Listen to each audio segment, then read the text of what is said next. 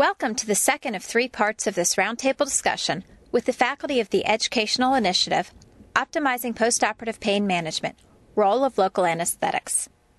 These podcasts were produced by ASHP Advantage and supported by an educational grant from Pacira Pharmaceuticals, Inc. In Part 2, Dr. Julie Golembuski discusses the role of pharmacists in optimizing postoperative pain management when local anesthetics are used, with Drs. Virginia Gafour and Leslie Schechter. Well, let's talk for a bit about the role of pharmacists in managing postoperative pain in the hospitalized patients. With so many pain management guidelines available, what is the best process for improving postoperative pain management in our institutions, and how can pharmacists get involved in that? I think that the first thing that pharmacists need to think about when we're looking at postoperative pain management is there an issue in your hospital? And a couple of things that can be done to evaluate this is to, first of all, look at your HCAHPS scores. Let's take a look at them, see if there are areas of improvement that can be discussed with surgeons and anesthesiologists, so that if you're looking at back pain, if you're looking at knee replacement, if you're looking at cholecystectomies, what is the patient's response to how well their pain was managed? And if there is an issue, take a look at the order sets. To look to see if multimodal therapy has been applied to the order sets. This can include giving round-the-clock non-opiates such as acetaminophen or NSAIDs, possibly using one of the gabanoids, pregabalin or gabapentin, and determining whether the addition of this may be beneficial if there is an issue. So a pharmacist should really get involved by looking at the post-op order sets. Thank you, Leslie. And, actually, many hospitals are not fortunate enough to have a pain team, and many pharmacy departments don't have the luxury of having someone like us who specialize in pain management on staff. Do you have any advice about what pharmacists in smaller hospitals can do to improve postoperative pain management? With postoperative pain management, it's really challenging when you're in a small urban or rural hospital, and we have worked with several of them that are under 100 beds, even under 50 beds.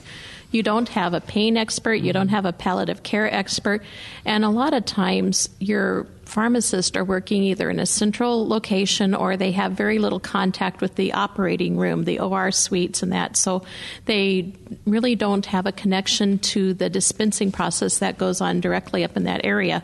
And so you are challenged with getting the optimization of the pain management there as well as the safety. And so we have tried to develop ways of communicating through outreach with these sites. We've worked with web-based applications to try to demonstrate ways that you could fill an elastomeric pump and develop policies and procedures that could be followed in that particular site that would be more applicable to the pharmacy department. For an example, in a large-scale hospital where you do multiple elastomeric pumps, you may have to use repeater pumps to fill the pumps.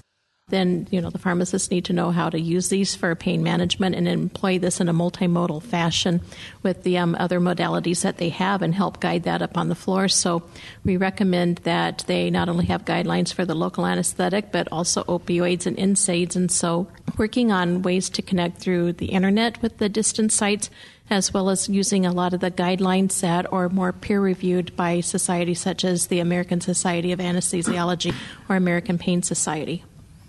Well, those are great suggestions. And then I'm wondering, there are also some intravenous and more expensive forms of medication. So how do you think that the added expense of intravenous pain management medications can be justified when oral formulations are considerably less expensive? One thing that we have to look at when you're considering oral versus IV is when and where you're going to use it and what type of patient. Sometimes surgeons get into the habit of, I just want to use this for this patient because, X, Y, and Z. And you have to make sure that they're thinking about the appropriateness in the patient.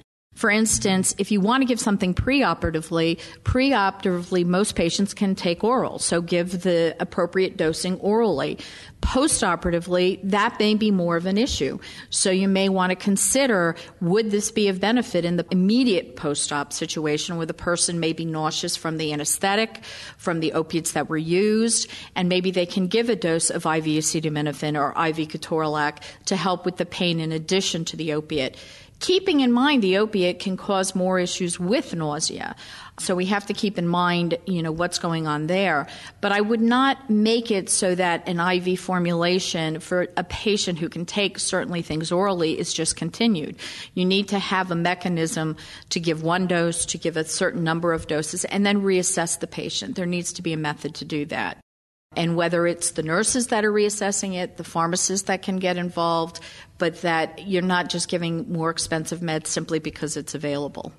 This concludes this part of the roundtable discussion. If you'd like to hear more about optimizing the management of postoperative pain, please listen to the other 2 parts of this podcast series. In addition, 2 web-based continuing pharmacy education activities on this topic will be available, one in March and the other in April 2014. To access these activities and other educational opportunities on this topic, visit the web portal at www.ashpadvantage.com/postop pain.